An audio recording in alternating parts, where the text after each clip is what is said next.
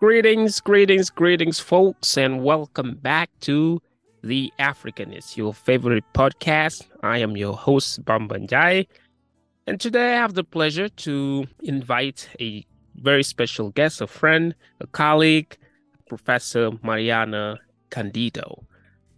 Mariana Candido is an associate professor of history at Emory University. She is a specialist in West Central African history during the era of the transatlantic slave trade. Originally from Rio de Janeiro, Brazil, Mariana Candido concluded her BA in Brazil, her master's in African studies in Mexico, and her PhD in African history in Canada. In 2022, Professor Candido was elected as a fellow of the Royal Historical Society in the United Kingdom. She's a recipient of also several fellowships, including one from the Institute of Advanced Studies at Princeton, a fellowship from the American Academy in Berlin, and also one from the American Council of Learned Societies. Her publications include Wealth, Land, and Property in Angola, A History of Dispossession, Slavery, and Inequality, Cambridge University Press, 2022, and also another book entitled An African Slaving Port and the Atlantic World, Benguela and its Hinterlands, Cambridge University Press, 2013. Dr. Candido, welcome to The Africanist. Well, thank you. Thank you so much for having me. So, today we will talk about your recent monograph, Wealth, Land, and Property in Angola, A History of Dispossession, Slavery, and Inequality, Cambridge University Press. What is the main argument you make in this monograph? The main argument in this book is that there is a longer history of dispossession in Angola. There is lots of land grabbing and land occupation happening right now in Angola. And what I try to show in this book is that these events of populations being removed from territories they have occupied has a longer history in Angola. This is not something that starts in the 21st century, but in fact, as I hope I showed in the book, it goes back to the 17th century and efforts to expel people from the land or not to recognize that populations that have been occupying the land are legitimate occupants of this territory, and how in many ways the history of the transatlantic slave trade is directly connected to removal of certain populations from their land. So in many ways, how we cannot understand land issues in Africa disconnected from histories of the slave trade and enslavement. By the way, this is a fantastic book. I really enjoyed reading it. And to my audience, please go and order your copy as quickly as you can. You will not regret it. This is a fantastic book. Now, in the monograph, you talk about theories of unoccupied lands and land surplus. So can you explain what these concepts are and how they contributed to land dispossession and inequality in West Central Africa?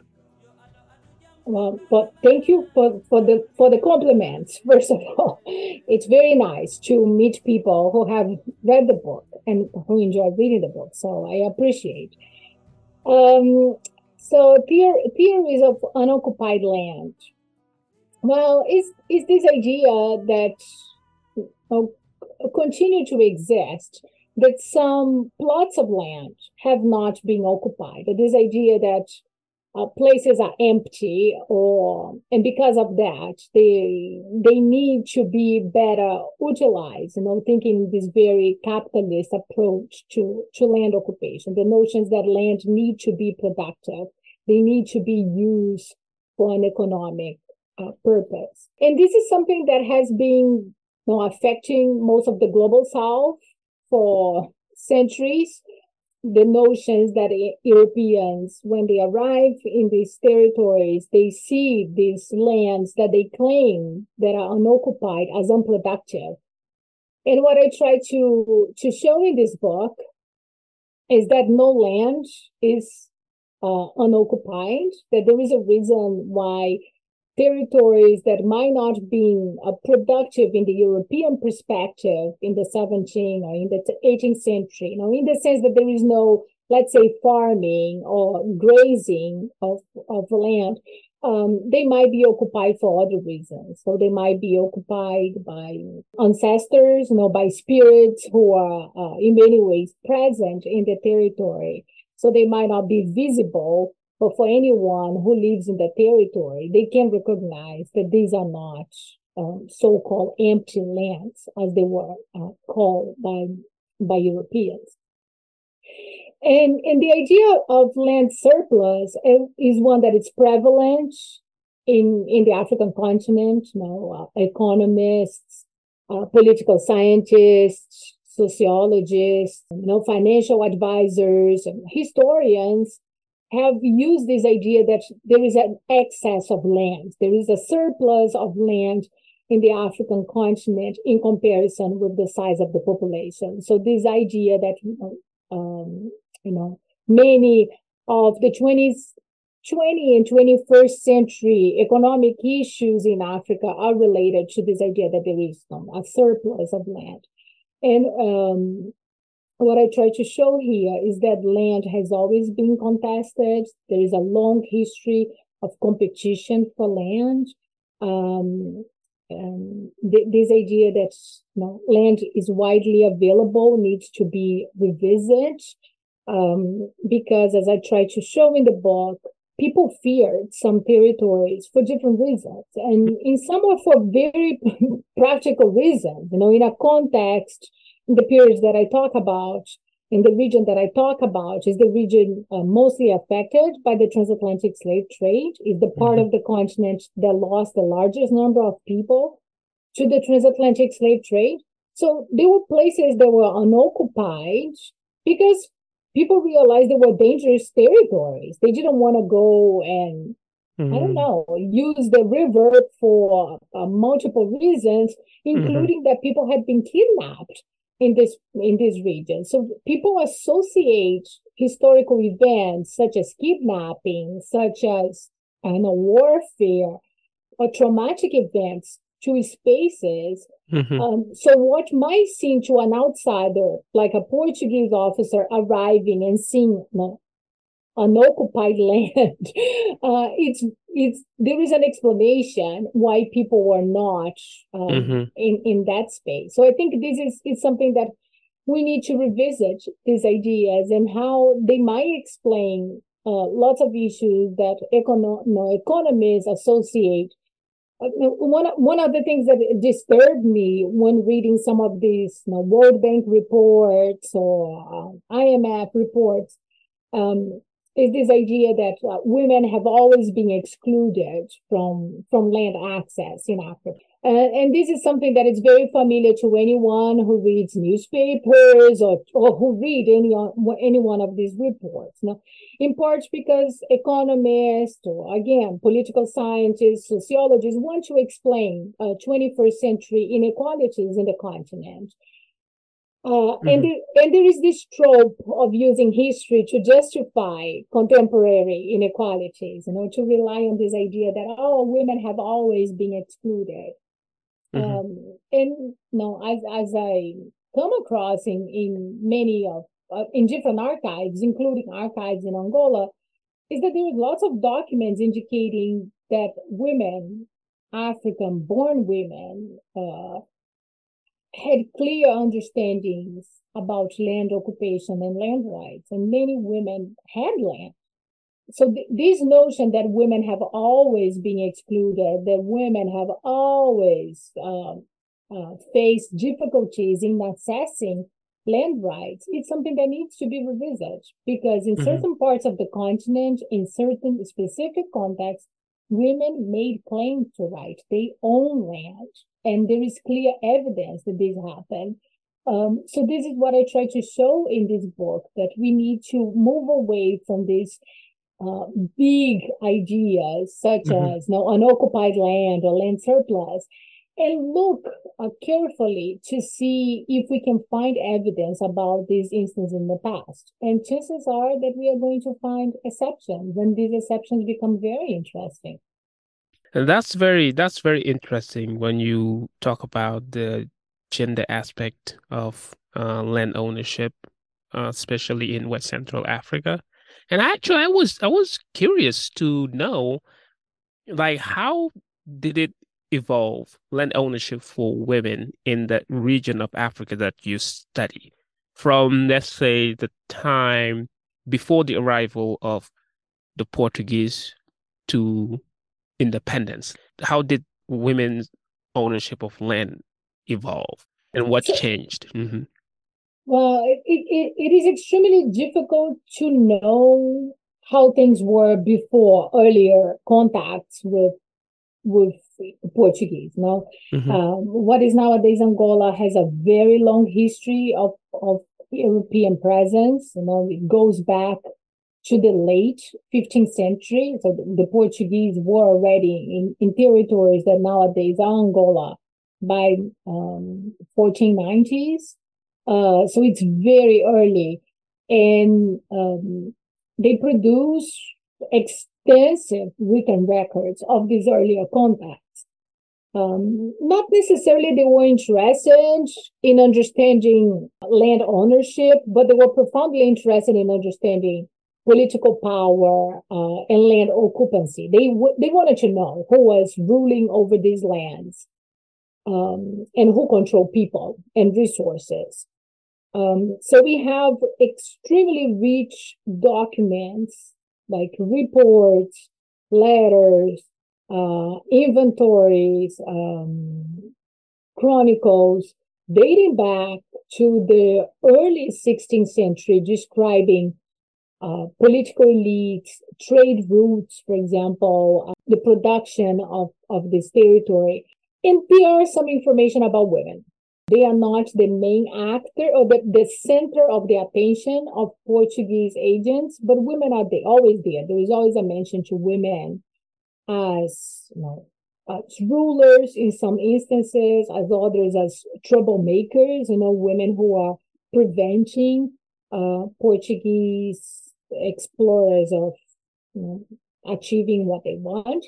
So women Hmm. are always there, and there's lots of information on women as traders, as merchants, as small merchants in urban centers, but also eventually as large merchants. Hmm. So there's lots of information. Now the challenge is how to find other types of documents that complement the Hmm. ones produced by the Portuguese, and this is extremely difficult. Hmm.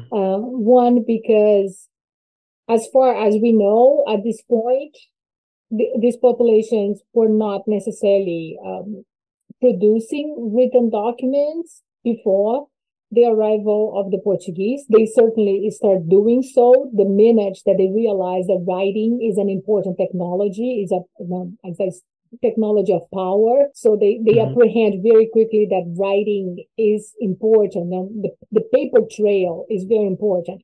And we Hmm. have amazing local archives of local rulers in West Central Africa, who in many ways realized that they had to create competing sites of power, and produce documents. Hmm. But what we don't have extensively is information before this contact. Hmm. And this is so it's very going back to your question that you asked, like how these ideas change. I know how they change. I can trace how they change from roughly the 16th to the 20th century, but I Hmm. cannot say before that, Hmm. because historians have this problem that we want to see the evidence. We want to rely on evidence. And one of the things of one type of source that has been widely used for other parts of the African continent are oral traditions. maintained by professional historians like griots who maintain the story of the history of different states. Mm-hmm. Um, and this is available for certain parts of West Central Africa, but not for all. And there is another problem that affects Angola, is the fact that Angola had a 40 years of civil war. I mean, it was an anti-colonial war in the 1960s and 1970s that evolved into a civil war after independence. Mm-hmm. So from 1975, when Angola became independent, until 2002, the country was devastated by a civil war that created displacement from lots of population from the interior into the coast, but also it was a generational losses. Lots of people died. Millions of people died in the Mm-hmm. Civil War, and in the process of being forced to relocate, internal displacement of population, things got lost, including the history of people. Mm-hmm. When so many old people, so many young people died in these 4 decades of civil war, there was no time to transmit knowledge to younger generation. And in the process, this older history or this history that could complement these written documents or even offer a different interpretation of the past, they have been lost. Mm-hmm. Hopefully, now that the situation is stable in Angola and has been stable for the past 20 years, um, more can be done in terms of recording some of these accounts, but also trying to reconstruct part of this memory, and trying to identify people Mm-hmm. who might remember events of this very distant past. But it's a challenge, but it's something that hopefully historians in Angola Mm-hmm. will have time and support to do so in the next few years, the next decade. Mm-hmm.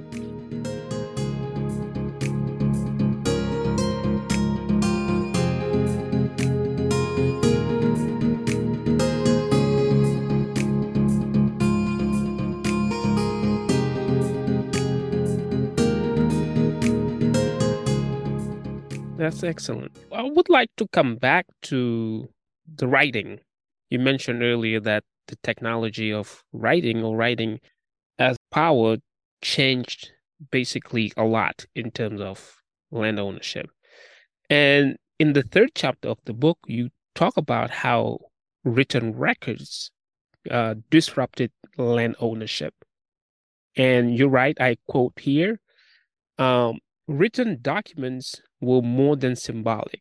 They were a weapon of control for colonizers and tools in the hands of the colonized, who tapped into the power of government to assert their rights. End quotes. Can you unpack this statement? I will try. Yeah, one of the things that called my attention, when I started doing the research for what became this book, is that I came across lots of documents that I did not expect, written documents, such as land registers. I started finding lots of regular folks, not important people, but people who were living in this place that I've been writing about for a long time, Benguela. People who are living in Benguela in the 1830s, going to the colonial court and making claims over land, asking the state to recognize that they had the right to occupy the land, or simply making demands, saying that, so and so is living in this plot of land. I want to live nearby. Can you please, give me the right to do so? And the colonial state at that point, in the hands of the Portuguese, it starts creating these records, that basically recognize the right of occupancy of the land. Not necessarily at this moment in the 1830s, land was being sold It's basically authorizing people to live in this territory and transform this territory by setting up gardens, for example, vegetable gardens, or eventually some plantations. But what I noticed is that after a few decades, the people who had guaranteed this right of occupancy were then selling land in the market. You know, because I came across another set of documents that indicate transaction of this piece of land. What I became interested in was understanding this. You know, why would people who not necessarily why would some people go to the Portuguese colonial government and ask for papers? And I realized that there was something interesting going on, is that perhaps these were people who were not necessarily be authorized to occupy land by local chiefs, for example. But when they went to the colonial courts, they got some power, even if it was a limited one. And it became clear to me that women were some of these actors who would go to Portuguese colonial agents and say, like, can you recognize that I can plant some cassava here and I can sell this cassava in the market? And later on, they were selling not only the cassava, but they were selling the land to somebody else. And it's like, this is interesting, you know, how colonized people use these small spaces of power to change the situation to their own advantage. So I become interested in understanding that. And in the process, I start looking for more evidence of how people were expressing ownership rights over territories. And I came across these records of, Sobas, how are the local authorities recognizing this region. Soba going and Sobas creating their own records, explaining how they had been living in these territories following they have been living in these territories for immemorial times, of following the practices of people who preceded them. And you can see very clearly how people took advantage of the writing system to create an alternative reality of the story that the Portuguese were interested in recording.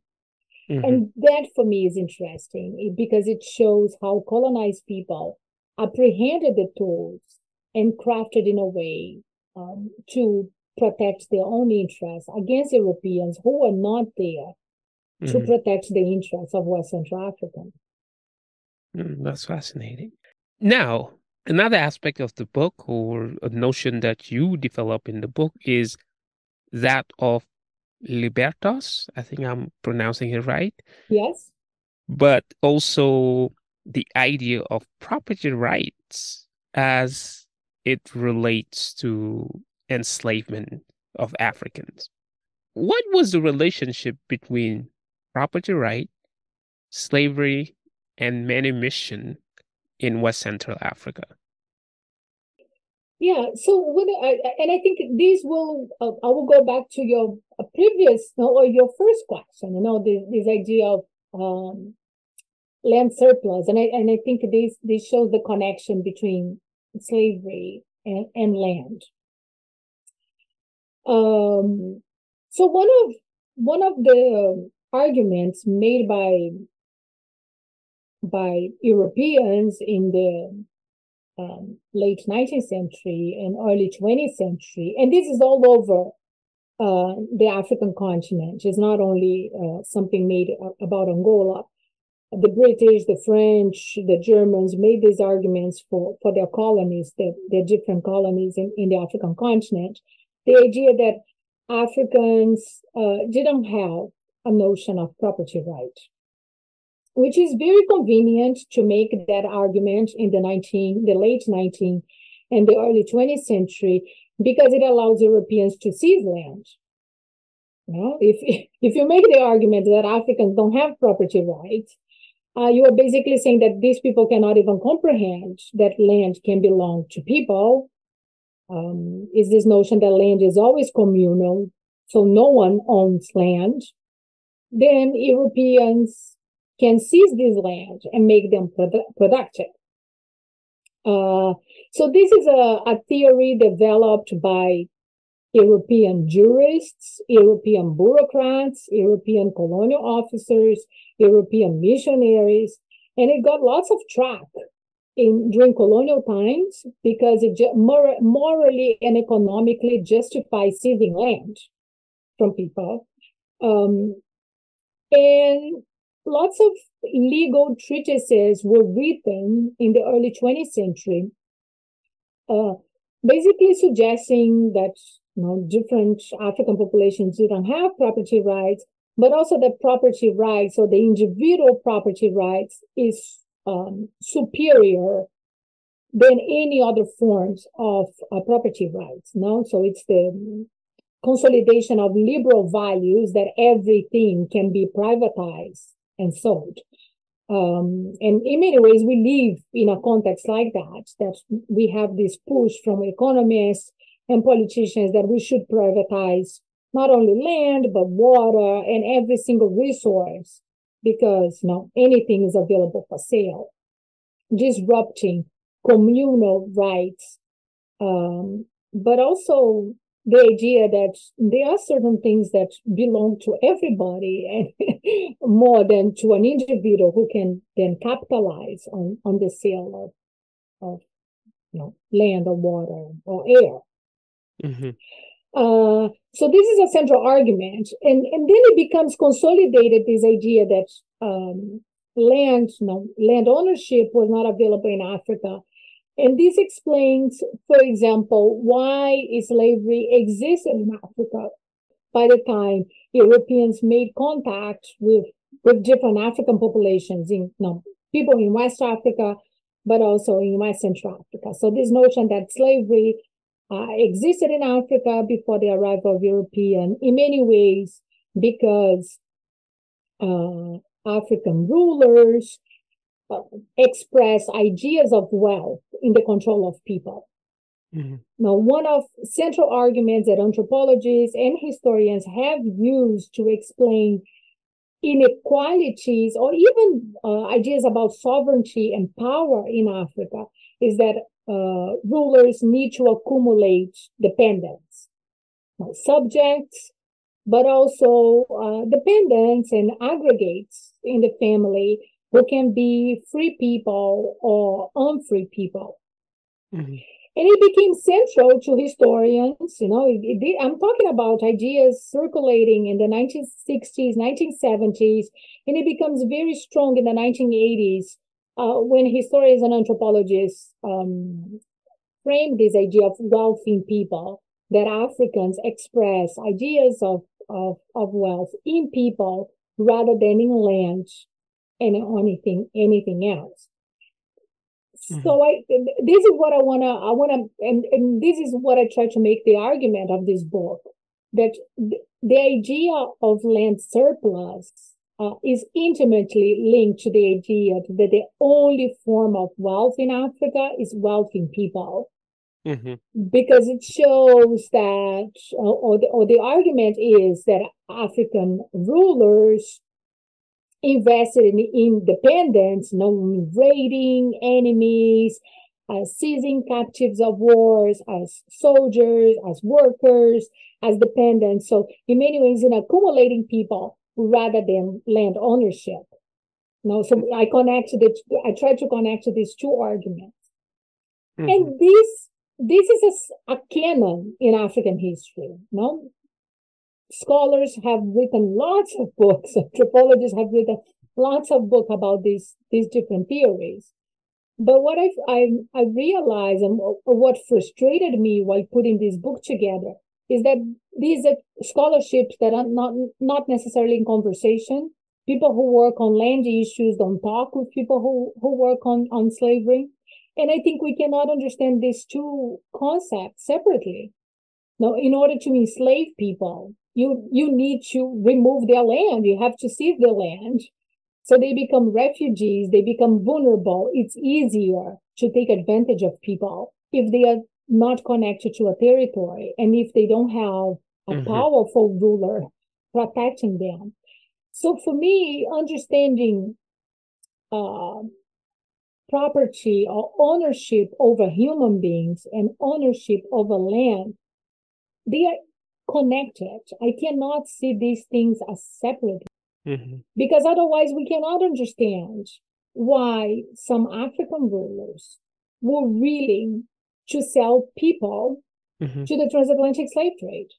Now, if we continue to repeat this idea that wealthy people was the only way that African rulers express ideas of property, of wealth, so how can we explain the transatlantic slave trade? It doesn't make any sense to sell human beings who could make you more powerful to Europeans. Yeah. Economically, it doesn't make sense. So, so in part, this is what I try to understand. How are these things connected? And the libertos are then the freed people, so the people who are born in captivity or who became enslaved.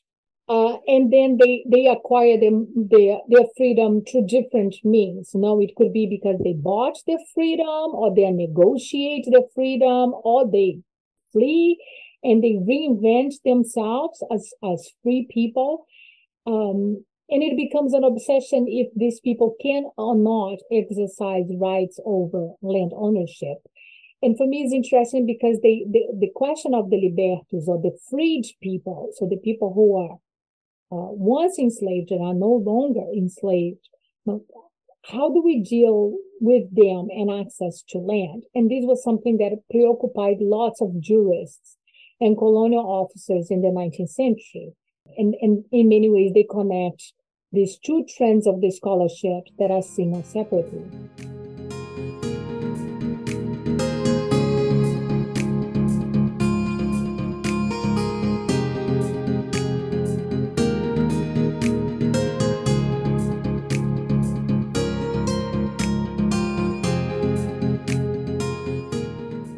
Now, I want to talk about your experience writing this book. So, from field work to concluding this book, what was it like writing the monograph? What challenges did you encounter, and what made it also a pleasant experience?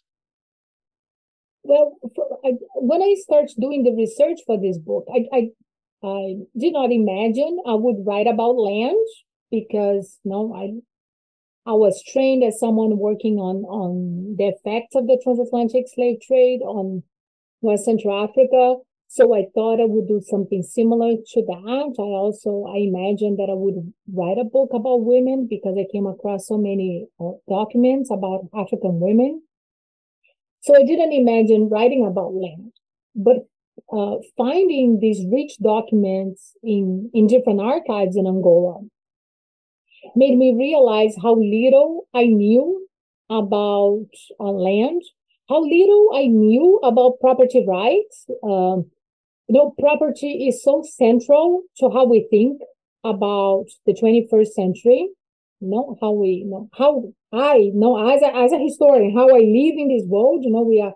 We assume that everything belongs to someone. And while reading these documents, I start questioning many things that I realized that I didn't know. I didn't know as a historian, but also as a person. I didn't understand how property rights came to exist. And it became clear to me in the process of reading documents, but also in trying to organize ideas about this book, that I needed to read more about the history of property, why and when people decide that land needs to be commodified, when and why slavery come to an end, how is it connected to 21st century inequalities in Angola. So putting this book together, for me, it was very challenging in recognizing how little I knew about certain things Mm-hmm. and how I assumed that these were solved issues for his scholars. And then I realized that in the process of reading more of the gaps in the scholarship on things that are not have not been examined in greater detail. Mm-hmm. And this was a challenge for me. It's also a challenge for me to read these very rich documents, and most of them available in Portuguese, and then have to write in English, because sometimes, the concept of property is much, there, there is a richer terminology in Portuguese to talk about possession, rights, occupancy, and many other ideas that do not exist in English, or everything go under the big umbrella of property rights or land tenure in English. So I also recognize that there are certain ideas that I could not express in English language. Mm-hmm. But it also surprises me the richness in African archives. There are so many documents. There are so many written documents, and how little is known about that outside Mm-hmm. of specific contexts. We continue to reproduce this idea that we cannot know about the African past because there are very few documents, and this is not true. This is not true for Angola, but this is not true perhaps for lots of places in the African continent. Um, it doesn't mean that there are documents in English or in French or in Portuguese, but there are rich collections of documents in different languages, some of them using the Arabic alphabet, Arabic script, but to express ideas in other languages. And in many ways, what we need is more people going over these documents and writing about this past than simply saying that, there isn't much that we don't know about the African past, or reproducing these ideas, such as that women didn't have access to land. That Mm-hmm. really hurt people in the present. These are ideas created under a moment of European imperialism, European occupation, but also of white supremacy ideas that basically silence Black people in general, or try to silence Black people in general. And when we reproduce these ideas in the scholarship, we hurt people in the present, who then cannot get bank loans to buy land because politicians say like, it has always been like this, when it's not true. Mm-hmm. That's fascinating. Interesting. Thank you for sharing your experience in writing this book.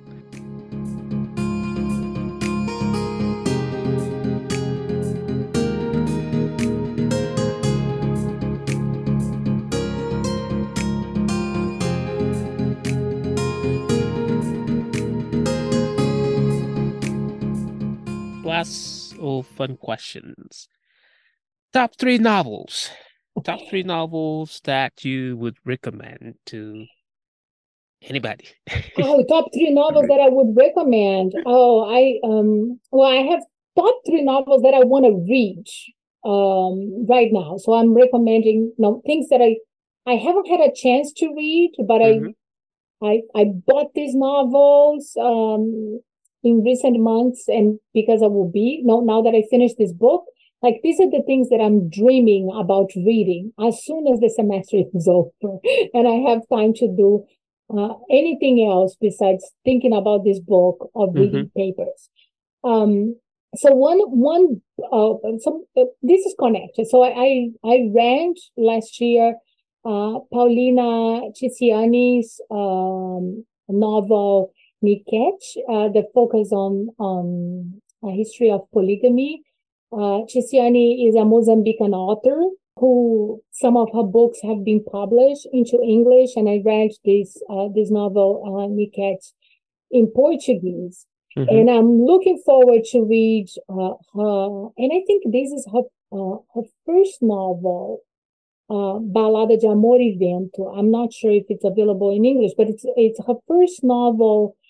And I haven't had a chance to read, but I'm looking forward to read this in the next few months. So I highly recommend that anyone listening to us read Paulina Ticiani, a Mozambican author who writes beautifully and brings much attention to Mozambican female authors, and I think this is important.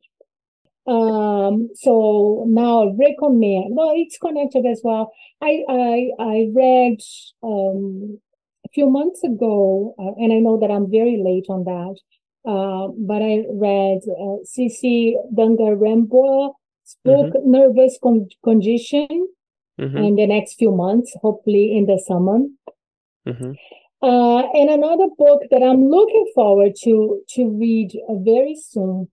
It's a novel by another Southern African author, Novuyo Rosa Chuma, The House of Stone, in part because in my teaching, I teach so much about modern Zimbabwe, and I feel like I have to read more from authors writing about these spaces in many ways, to assign new novels to my students, but also to expand my horizon in the next few months.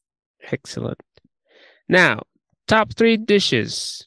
Top 3 dishes you cannot live without. I think for me, this is the most difficult question. Top 3 dishes that I cannot live without. I have to say feijoada, which is a Brazilian dish. I'm from Brazil. And it's black beans with kale, rice, and manioc flour. This is Brazilian national dish, and it should be in anyone's list of the top 3 dishes. Nice. What is it? Could you repeat the name of the dish? It's feijoada. Feijão, it's beans, means beans in Portuguese. Okay. So feijoada is basically a black bean stew with lots of meat. Is a dish also associated with slavery. So it does have a historical connection, but it became a national dish in Brazil. And it's delicious. And it can be done with lots of. Usually, the typical recipe would be with non-desirable parts of the pork, like tail, ears, feet of a pig. But you have variations of that. There is vegetarian feijoada that are more accessible for anyone who doesn't eat pork. I think I have to say Algerian couscous.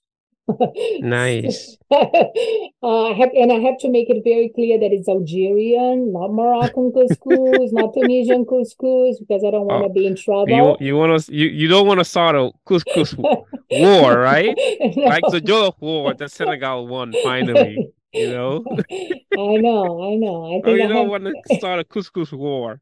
I don't want to start a couscous war, but I also want to include, I also think it's important to recognize the North African dishes, African dishes, that there is nothing dividing North Africa from the rest of the continent, and we shouldn't go into this politics of imagining that the Sahara divides people rather than unify people. So besides the feijoada, I will have to list the Algerian couscous. But since I work in Angola, I think I should mention an Angolan dish. Oh, and that is a difficult one because there are so many ones. I really like casaca, which is a dish done from manioc flour.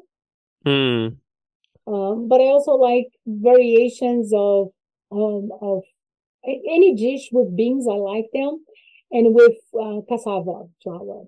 So there is something that is also a national dish in Angola called fungi, which is a starch. Is very similar to fufu that exists in other parts of of the African continent.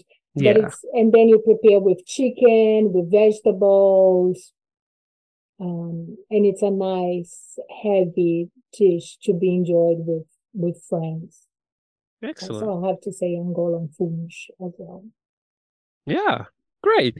And then finally, top 3 places on your bucket list. Another difficult question. Top 3 places in my bucket list.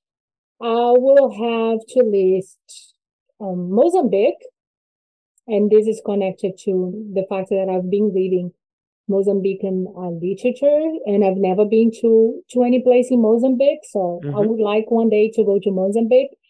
And that it's connected to another place I would love to visit, Zanzibar. Perhaps I should say, like, can I say East Africa in In my general, sure. in my Zanzibar. bucket Yeah, I in heard my great things about Zanzibar. in my I want bucket to go there. list? Yeah, in part because I have read so much about East Africa. I include East Africa in my teaching a lot. You know, the Swahili coast. So I would love to go there.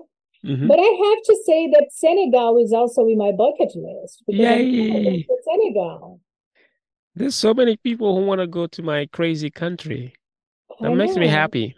I know. Perhaps you I should. don't know if they say that, if they're saying that because of me, or they actually want to go there and visit. But either way, it's a compliment. No, I really want to go there. Well, let's go. Let's go over the summer. Okay, we have a plan. Let us all go. Excellent. Well, that's I think that's a very nice list. I really want to go to Zanzibar myself. I heard great things about that place. And I mean, I haven't been to East Africa yet. That's a region that I would love to visit soon. And just, to remind to our listeners, get your copy of Mariana's book. It's available on all the platforms that you can purchase the book, especially Amazon or directly from the publisher, Cambridge University Press. And Mariana, it was a pleasure to have you on the Africanists and talk about your monograph. Thank you very much for joining us. Thank you so much for giving me this space, for reading the book and giving me a chance to talk more about work. Yeah, it's always a pleasure. And we hope that you will come back at some point to share more about your ongoing scholarly projects. Thank you so much. And then on that note, I will give you guys rendezvous for another special episode with another special guest. In the meantime, stay safe and healthy. Luttons pour la paix. Kon jamu Afrika mom lay ñaan. Mane jamu Afrika moy suñu natange.